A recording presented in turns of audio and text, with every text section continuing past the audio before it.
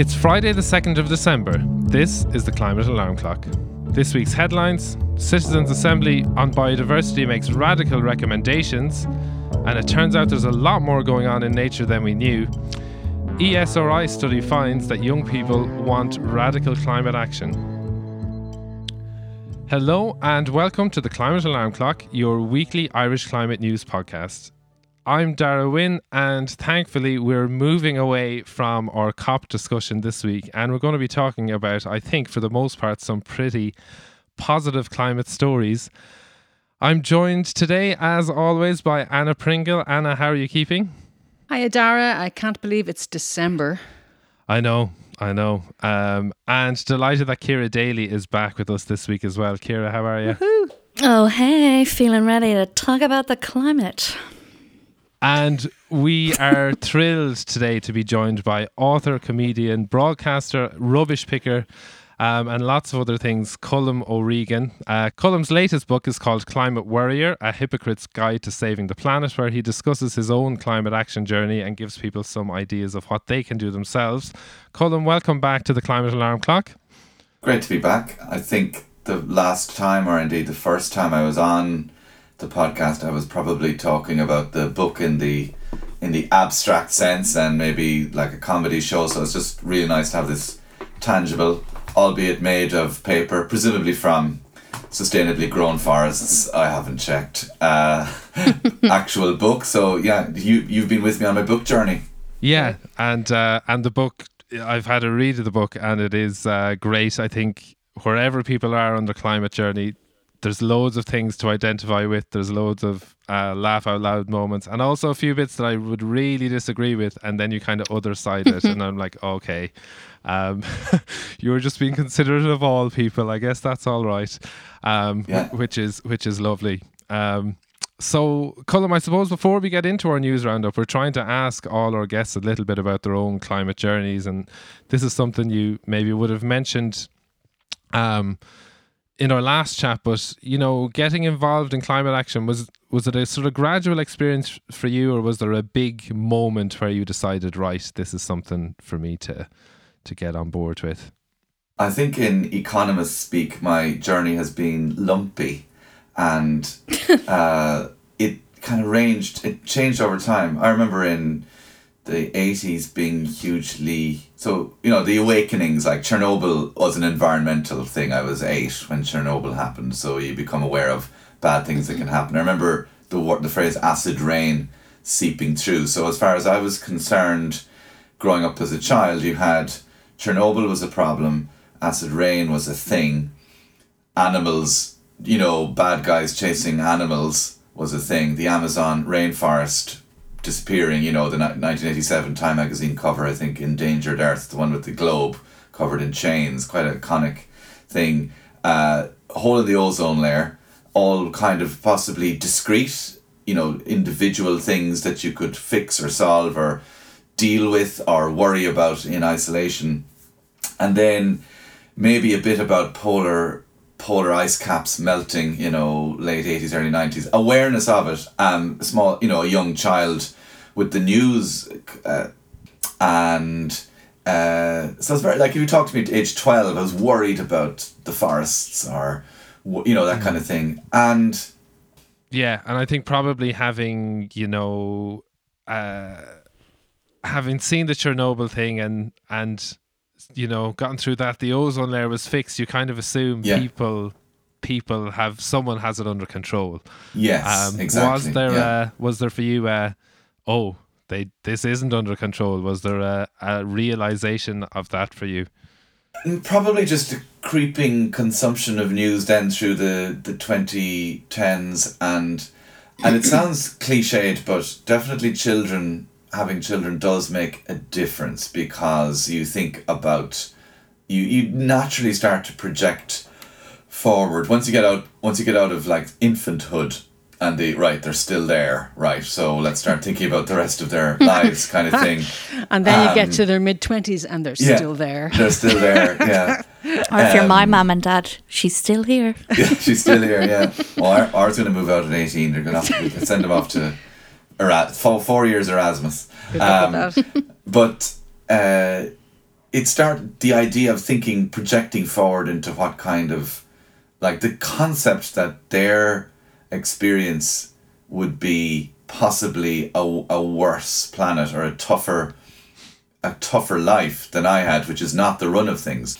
And a creeping realization that this might be the first set of generations where they will have it tougher.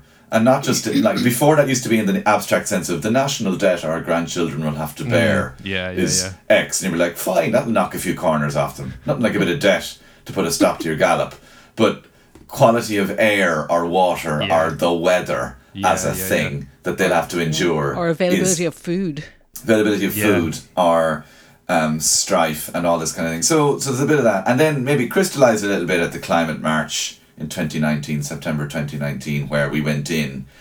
Sort of, I'd say maybe for a lot of people like me, going into that Climate March you've sort of felt drawn osmotically to it because a lot of other people were going, and the sense that we can't have teenagers doing our protesting for us. That's ridiculous. Like the people who should have, they should be idealistic, but also they should be thinking about drinking cans in a graveyard. Like that's what you should have. Like children should have. That's our culture. Yeah, children should have angst. Teenagers should have angst. That's essential part of teenagerhood. But it should be about my life is over and nobody understands me, not metaphorically, not literally. It should be. I can't wait to go to college. Everybody in my class is a moron, and my parents are stupid. That's the angst you should have. The angst as you've grown in such a weird way that none of your limbs match each other, and your skin is erupting. That's the angst, not fundamental existential planetary one. So a sense of. And also, like, you're at what age do you start actually being an adult? 40 something. You're kind of going, the grown-ups will sort this. I'm fucking grown up now. Literally, age 40 and upwards have all, most of them have most of them / us have houses. Yeah. Are not wasting. We're wasting our time standing on the side of a GA pitch, but we're not wasting our time worrying about. Most have relationships sort of sorted and roughly enough income to deal with the basic needs. So who else is going to do it? Yeah. Do you know what I mean? Yeah. And so, Colm, then the other question we're asking all our guests, and I'd be interested because you obviously have been aware of environmental stuff before climate stuff in some sense. Is there a particular term that you use to describe all this? Do you call it climate change or the environmental crisis, or is there any particular term that you use and why? I don't know. I mean, it starts to devolve into like the whole climate thing, because I'm constantly like checking myself for. I know I'm on the name of the podcast is the climate alarm, but alarmism as like you only get a couple of shots at alarmism, It's kind of like if I'm doing a gig where the crowd is noisy, I only get a couple of shots at telling them to shush, because then it becomes like teacher-student relationship, So I don't use the word crisis that much, It's more because it's too. You can't have. There is permanent crisis, but people can't exist in a state of permanent crisis because people exist in like lots of different levels of what their current issue is. So, I mean, the problem is the word climate is like I've put it on my book, and that's not going to help sales. Too, yeah, it's not good. But I think you'd want it to become like IT, the way IT used to be computers and a department.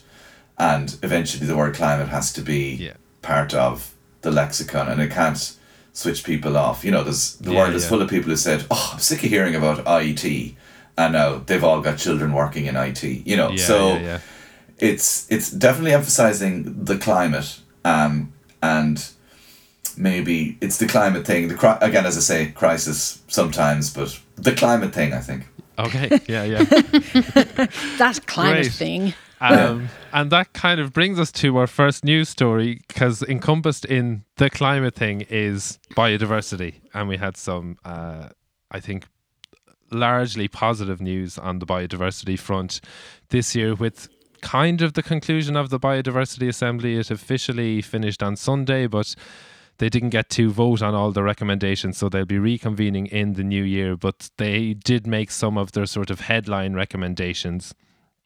And the key recommendation that came out of it, or the headline story, is that 83% are in favour of a referendum on nature in the Constitution. So to enshrine Irish people's rights to a healthy environment, first of all, but then also to actually give rights to nature, which will be a fundamental shift in the way we deal and treat nature in the country. So we'll get into explaining what a biodiversity or what the Citizens' Assembly is in a little minute, but Anna or Ciara or Colm, any sort of initial reactions to that headline recommendation?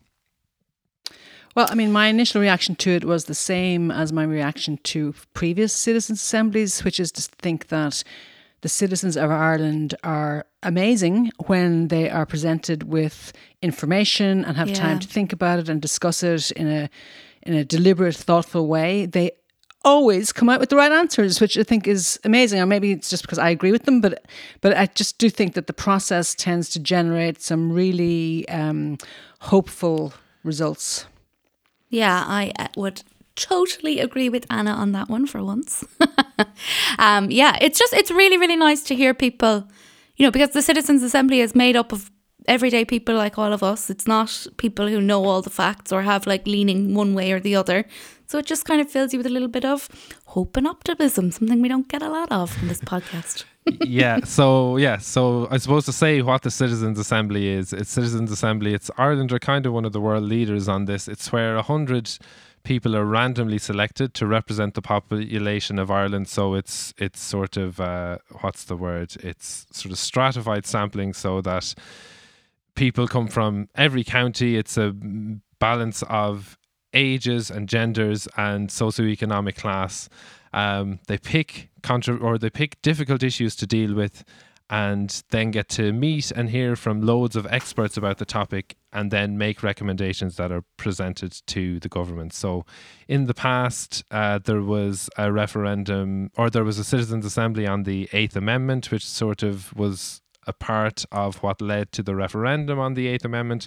There was an assembly on climate change back in 2017, and the recommendations there were radical. So it's this really lovely part of, it's sort of democracy, sort of shows what democracy could be almost. It's a great process, and as I said, the recommendations coming out of this are really positive and really radical. So that's a little summary of what Citizens' Assembly do.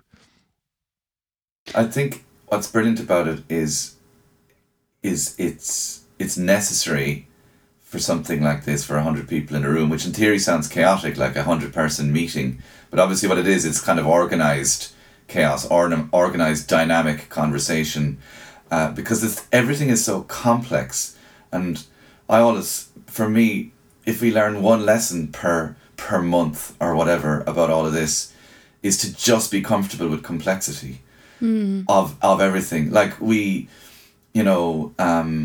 I'll give you a small example. I follow somebody on Twitter who's knows stuff about soil, and he's talking about because I feel good about composting and all that kind of thing, and he's talking about when you bring in tea leaves into compost, and it's it bears no resemblance to the soil on your allotment and the microbes that are there, and the microbes you're bringing in just simply won't survive, and all this kind of thing. And I don't mind. An older version of me would just go, F the composting anyway, I'm just going to throw everything into the black bin.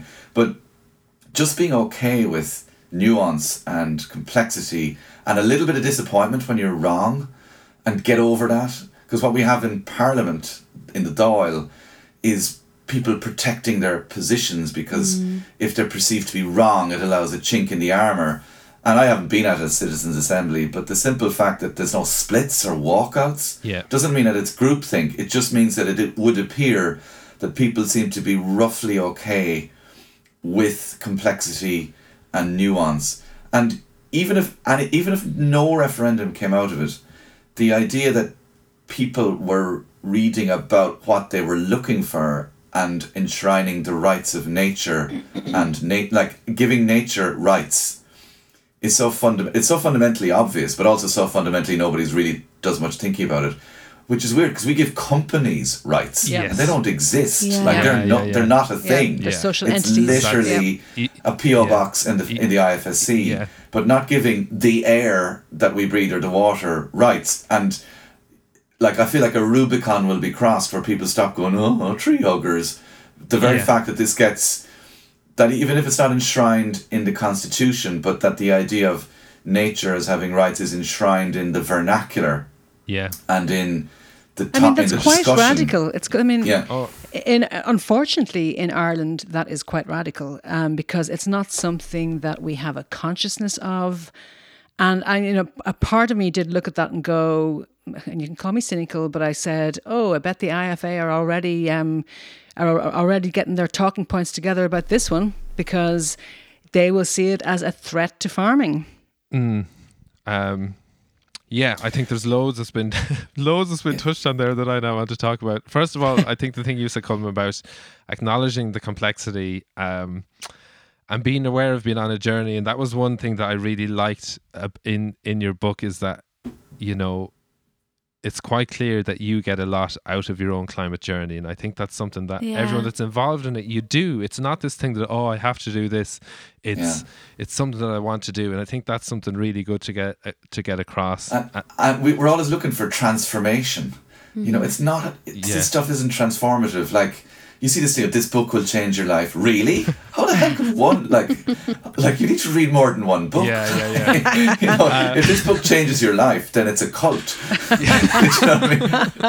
Yeah. But then the other thing that you said there was about, you know, how the Citizens' Assembly being this open thing where people make it discuss it and are open to change, and the contrast to that in the Dáil.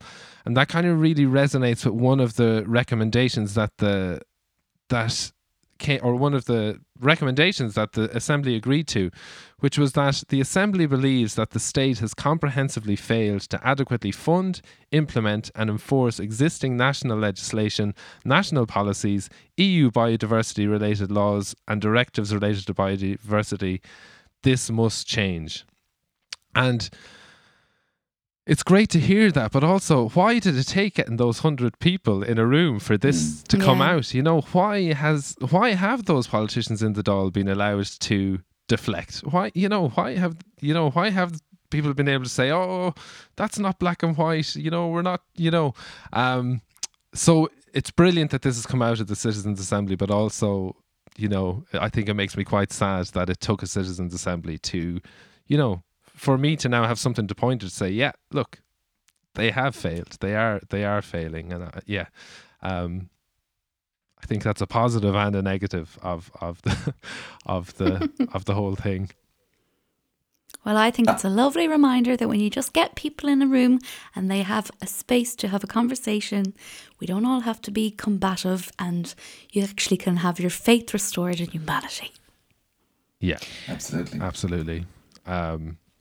And so I suppose then sort of in terms of actually two little things in terms of sort of where this assembly came from. You can actually trace it all the way back to the school strikes and the Extinction Rebellion strikes in March 2019 when they started. So I think the really big ones were in September, but in March, that's when sort of Greta was on the scene a few months. There was protests in Ireland.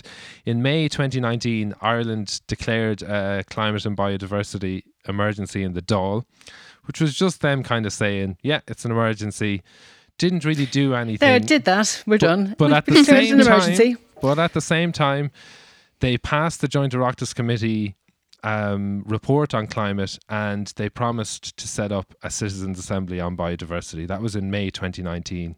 Fast forward to the Assembly, they've made this recommendation, and we now might get constitutional change on nature. And you can trace that all the way back to those young people and activists out on the street. And I think that is a lovely little thing to take from it all.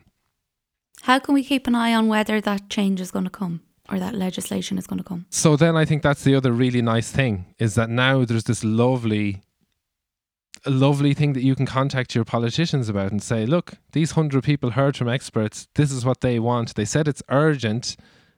What are you going to do about it? So it's now, I think, as you kind of said, Colm, it's now this great talking point. It's this thing that's out in the open we can all talk about, but it's also for people who are in that kind of activist state of mind, it is now something to get behind and push for and advocate for. And I think that is really exciting.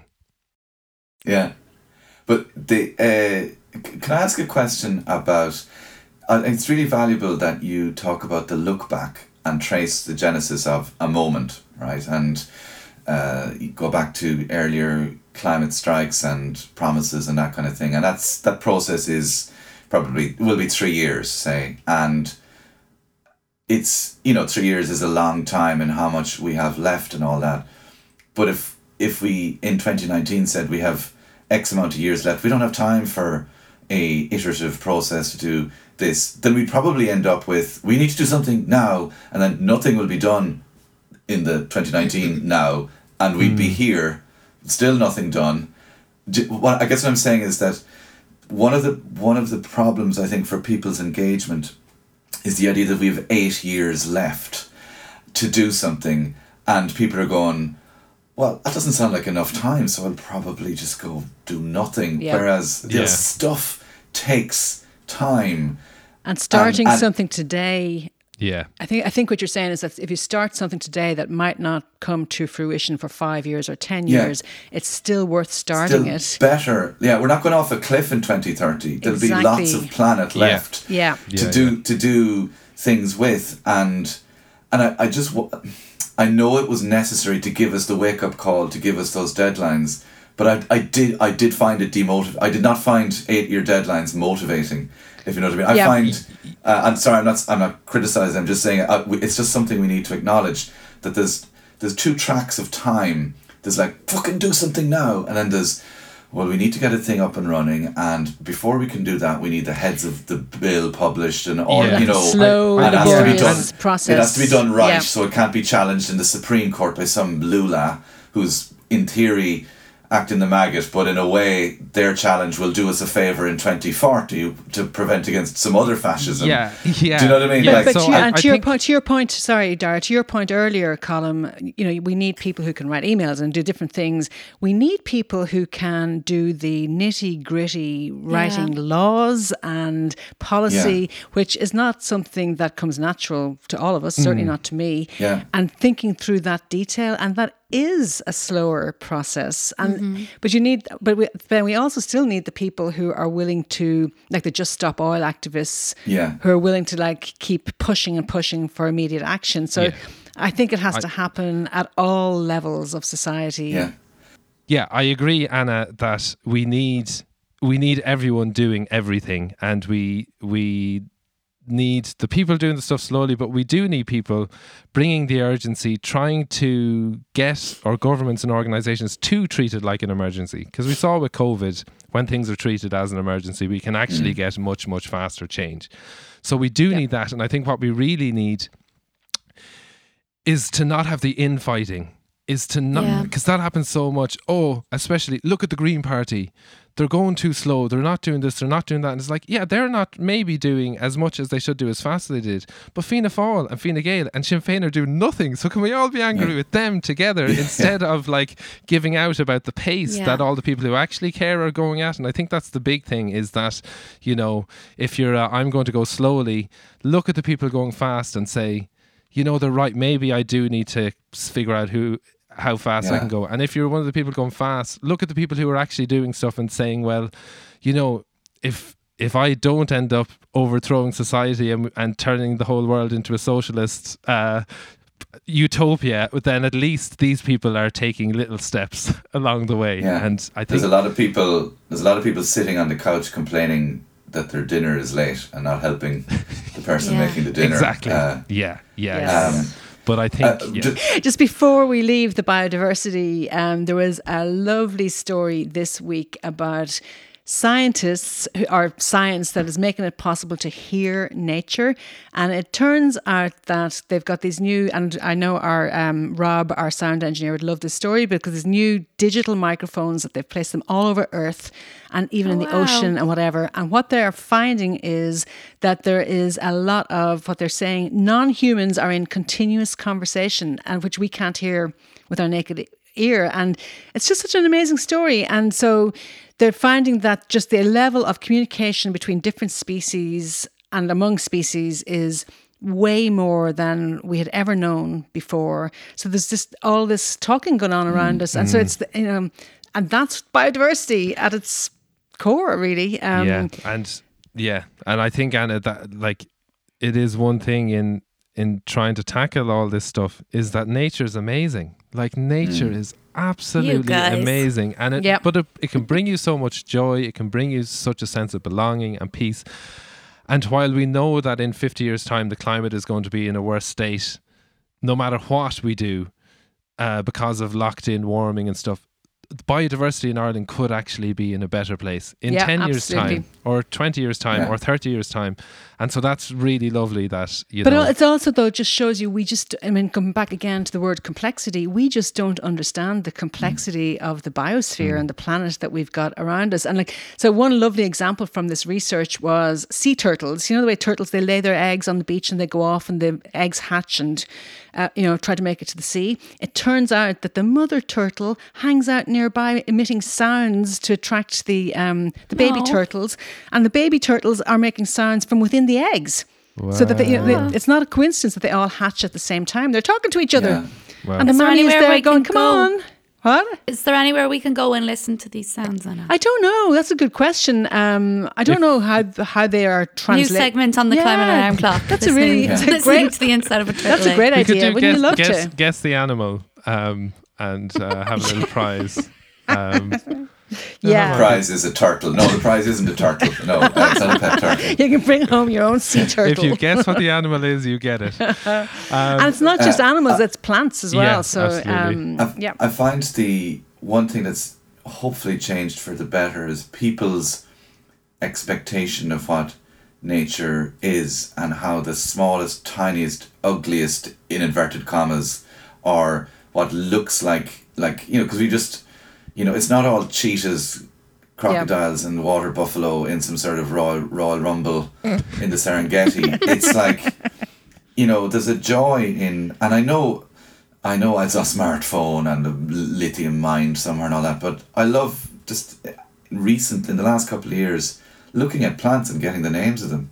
That sense of, and it's not mastery, but a sense of connection with plants or insects or little bird song app. Yeah. And I've only found bloody it's always sparrows or starlings, but still they used to be birds. Yeah. And now they have birds with names, or they used to be weeds and now they're weeds with names. And we could chat about birds. Chat about all birds, day. Dara's favourite topic. Yeah. But we will move on instead to young people. And I think this is once again a good news story, an ESRI report that came out on young people's attitudes to climate. Anna. Yeah, and kind of actually following on from what we were just talking about, it turns out that young people are more focused on the environment, and they do want to behave in a way that's pro-environment.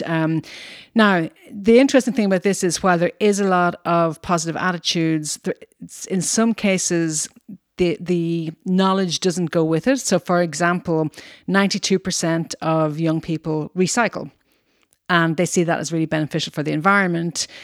But unfortunately, they think that's one of the highest impact behaviours that they can engage in. But, as well, 2/3 think public transport is important. Half of young people say that they primarily travel by public transport or active travel. Interestingly, and not surprisingly, especially if you're in Dublin, males are 75% more likely to cycle or walk than females. Yeah. But that's not surprising at all. And people living in urban areas are twice as likely to use public transport or cycle or walk. Again, not surprising because you'll hear rural Ireland saying we don't have public transport. But so there's a lot of really good points that are coming out from this. Loads to pick out, loads to tease out there. Yeah, one there that I see that you've posted in, Anna, is 48% of those who currently eat meat intend to eat less in the short-term future. Yeah, with almost 30% planning to eat a plant-based diet in the long term. Which that's you wouldn't get that from the general discourse that goes on around diet in Ireland. That's amazing. No, you wouldn't. But at the same time, only 1 in 3 recognise that eating a plant-based diet is a high impact behaviour. Yeah. So, which, as you say, it comes down to the knowledge. Yeah. Yeah, and like less than half are aware that avoiding long haul flights is a high impact behaviour. So you guys, who are the ESRI and what are they going to do with this information about about us young people? Myself, Ciara, always keeping us honest. It's the Economic Social Research Institute. So it's the government body that does research into people's attitudes, behaviours, various different things. Yeah. Yeah. So it's just but like, is anybody going to be listening to this information? Oh, they're very credible. But is your questions, Ciara, sort of like what's going to happen from here? It's been obviously it's published, so it's publicly available for anyone to do stuff. So maybe there'll be more research out of it in universities. Hopefully, the government will sort of incorporate it into their own climate plans and use it to tailor messaging, that kind of thing, to have more effective action. Maybe possibly to ramp up ambition. I think one thing for me is, it's really interesting, 15 or 16 to 24-year-olds that, I think I was more idealistic at that age than I am now. And sort of can you turn those attitudes into behaviours as you grow up, as life gets in the way? Yeah, like, is society ready for that, for all these people that want to use public transport more, or for these people that want to change their diet? And if it comes to a point where people are like, I have to choose between getting a job and buying a house or sticking to these values, then what happens, and that's what I think would be interesting if this was a longitudinal study, and follow this cohort through and then also survey young people. But I think I think it really shows people want to make these changes and are we ready to enable them. But if you look at 23, 24-year-olds today in Ireland, not many of them have much prospect of buying a house. So maybe they buy tofu instead. Well, but maybe that frees them up to do more about some of their attitudes. I don't know. But well, I don't think so, because I can afford a house and I'm not being like, I'll just eat less meat now because I've got all this extra money that I'm not spending on my mortgage. That's not what my vibe is, Anna. Okay, you're right, Ciara. So Dara, the point you're getting at is like, are these people still going to, want to keep up the right actions in a few years when they hit the reality of life in Ireland? And like, I think that's where government should maybe be focusing, is like, okay, these people want to do this. How can we help them to do facilitate this? it? Yeah. Okay. Shall we move on to our not climate story for this week? And after a couple of weeks of me trying to get it on the agenda and being overruled, we're going to talk about the World Cup. Oh, yay. And how it's... So we're going to talk about Argentina getting through and, Yeah, well, I'm trying not to watch the World Cup, and Argentina are the one thing that if it looks like Messi is going to go on and win it, it's going to draw me in. It's the one... You're trying not to watch it in protest? Like, not overly consciously, but it kind of started without me sort of realising, and then... it's very, very different to all the other World Cups, I think, in terms of the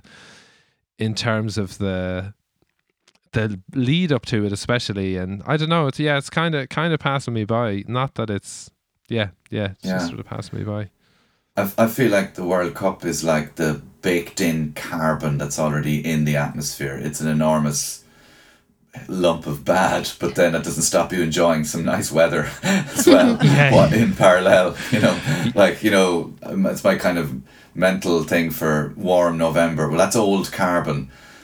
So the best I can do is not turn on the heating and enjoy the nice. So it's really shit. So I might as well enjoy it. Yeah. You can't you can be pissed off twice or once. Very true. And then good things. Against the enormous backdrop of $250 billion spent on it, the dodgy way in which it was, bought, the way the people are being treated, and how it may actually set back LGBT rights, because sometimes a clumsy focus on an issue is worse than no focus. So that's all baked in. Yeah, it's done, and the telly is still on. The games are on now, and good things come out of those games, like a raft of people in the Middle East going to games who just wouldn't have been to a World Cup before. Do you know what I mean? Like there's certain countries that never supported their team in numbers at World Cups because culturally the country they would have been visiting is just completely different. Like if you're Tunisian or Saudi Arabian or a number of countries, you simply would not have gone to a World Cup. I'm not saying that there's Saudi Arabian plumbers going to this. It's all very wealthy people probably, but there are some cultural links and maybe some lovely moments at the end of the USA-Iran match. So what I'm saying is fundamentally shouldn't have been held in Qatar. FIFA's corrupt as hell, waste huge splurge of money, 6,000 people, losing their lives in the building of it. And then that's at the basic, most important level. But then while it's on, there are some things that happen that are nice. And I don't know, we do that with a lot of things in our lives. Yeah. I mean, some good thing might come out of it that Qatari LGBT activists have some new connections in other countries that give them some support. Not campaign, do you know what I mean? Like it's such a minuscule thing in comparison to the enormity of what's going on. But I'm just a huge believer in connections that get made in good faith sometimes outlast the bad situation in which they were forged. Yeah, no, that's a good way to look at it. The optimism in this podcast. Yeah, no, it's weird. I know it's too much. I don't know what's going on. Am I in the right place? Okay, don't worry, Ciara. Here comes the stats. So this is a very subtle psyops by the fossil fuel industry, in whose pocket I am. That explains it. Did you get the 10 million like Beckham did? It's like far more slower trickle than that. But so I suppose one big climate issue with the Qatar World Cup is most of the stadiums were built purposely for the World Cup. So that gives it a way, way, way higher carbon footprint than if it had been held in England where the stadiums were already built. On top of that then, what are the stadiums even going to be used for afterwards? I don't know if there's much legacy planning or anything. It's predicted to have, the whole World Cup's predicted to have a carbon footprint of 3.6 million tons. And the BBC article that I'm getting that from last year said Montenegro, Iceland and the Democratic Republic of the Congo all produced fewer than 3 million tons of CO2 in the year 2018. And this World Cup's more than that. The DRC has a population of over 90 million. So that is. So that figure relates to those countries combined. No, individually. Oh, but still, Ireland is 56 million or 56 something. million. Yeah. So it's I think 3 point something million is like the entire sequestration plan for the peatlands. Yeah. Re-wetting or something. But also don't forget why Qatar has the money to do all that. And not only that, I mean, I watched that FIFA documentary on Netflix. So obviously Qatar have all the money from oil, but the FIFA documentary on Netflix, like they signed a gas deal with Thailand shortly before the World Cup vote.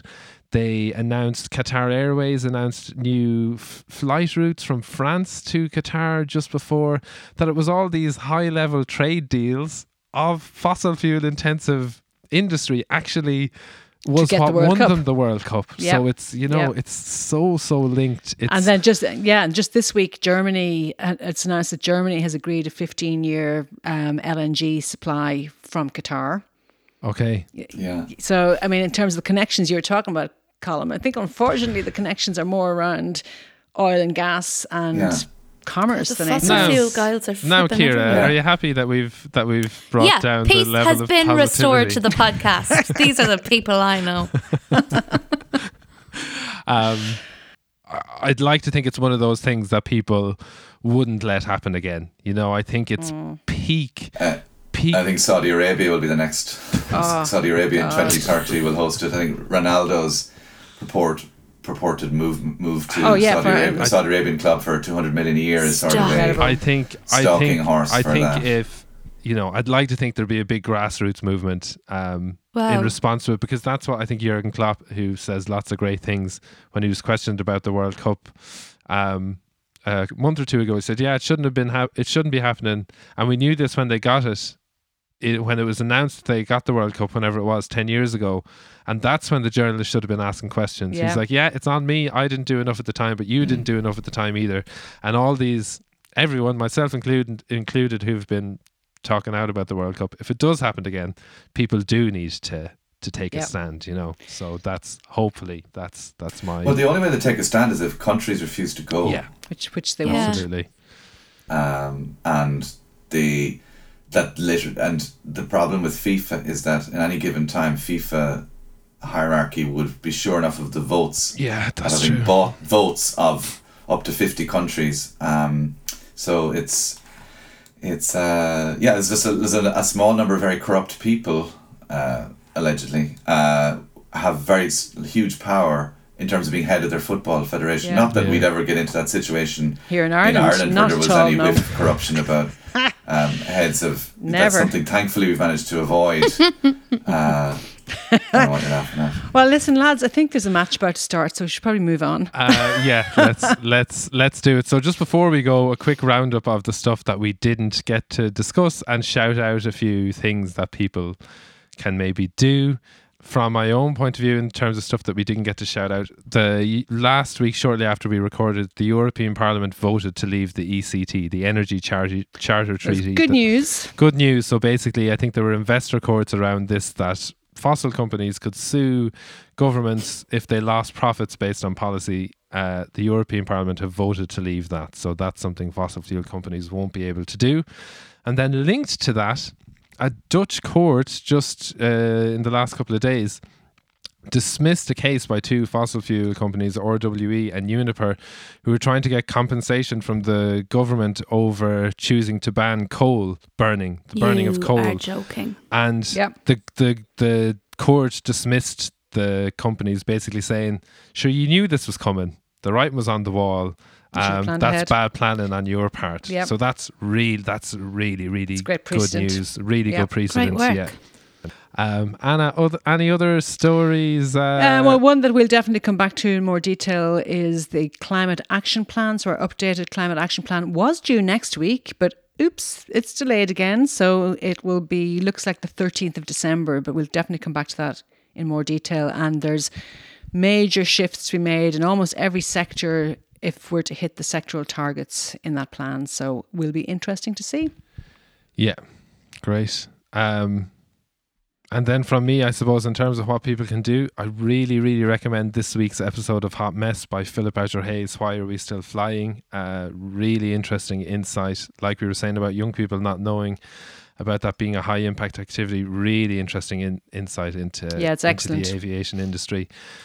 And in terms of what people can do, talking about biodiversity, the Birdwatch Ireland Irish Garden Bird Survey starts this week. So that's where you go and look at birds in your garden all through the winter, and you take a little note of what you can see and send it on. It's sort of citizen science at its best. The information that Birdwatch Ireland get is...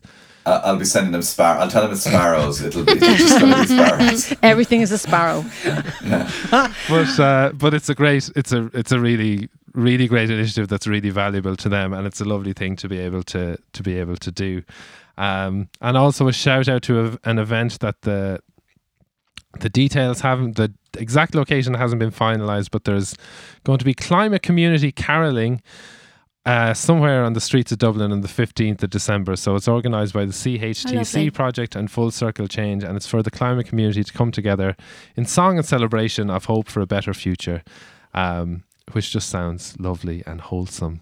Colm, before you go, do you want to tell our listeners a little bit about the book and maybe any shows if you've anything coming up?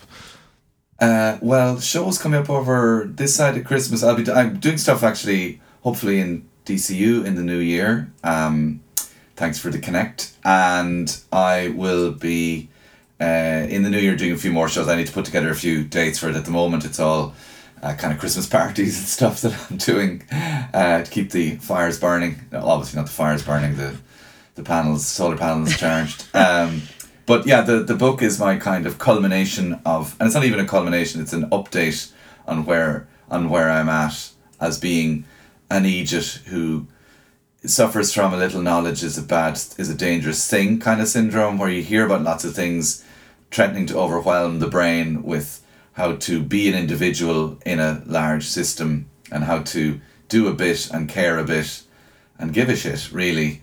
And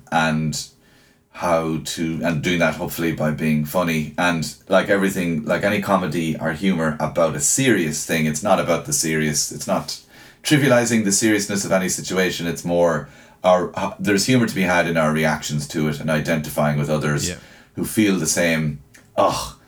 I tried that and it didn't work, so I'm never going to do anything again, as opposed to I tried that, I learned this and I'll do it slightly different. Not tomorrow, I'm going to take a break, but the day after. That kind of, because I think we just need everybody feeling empowered and confident to try something. I think confidence is a huge part of taking part in any issue, regardless of what side you're on. Like, you never see the fossil fuel industry suffering from a lack of confidence. In their message, whereas that bedevils the side of people who want to reduce consumption or reduce fossil fuel. Like, we're just a lack of confidence in not having the right answer, therefore we'll just leave it or wait for somebody else. So this is deliberately a book by somebody who doesn't know much, and it's about the not knowing much but not letting that stop me, while also not being 40-something man decides to write about a topic he knows nothing about. Level of confidence, thankfully, is inbuilt into my genes. As I say, there's room for everybody. I thought it was a great read. I think everyone will find something or some part of it they can identify within there. And as the big thing I took away from it was your kind of enjoyment of the journey, and I think that's a message that can really get lost and is really important, that keeps people going with the activism. I highly recommend. Thank you. Okay, that is it for this week. Colm, thanks a million for joining us. It's been absolutely great to chat to you this week. My pleasure. And Ciara and Anna, it's been lovely to chat to you too. Thanks, everyone. It's been lovely chatting with Anna. She's had so much optimism today.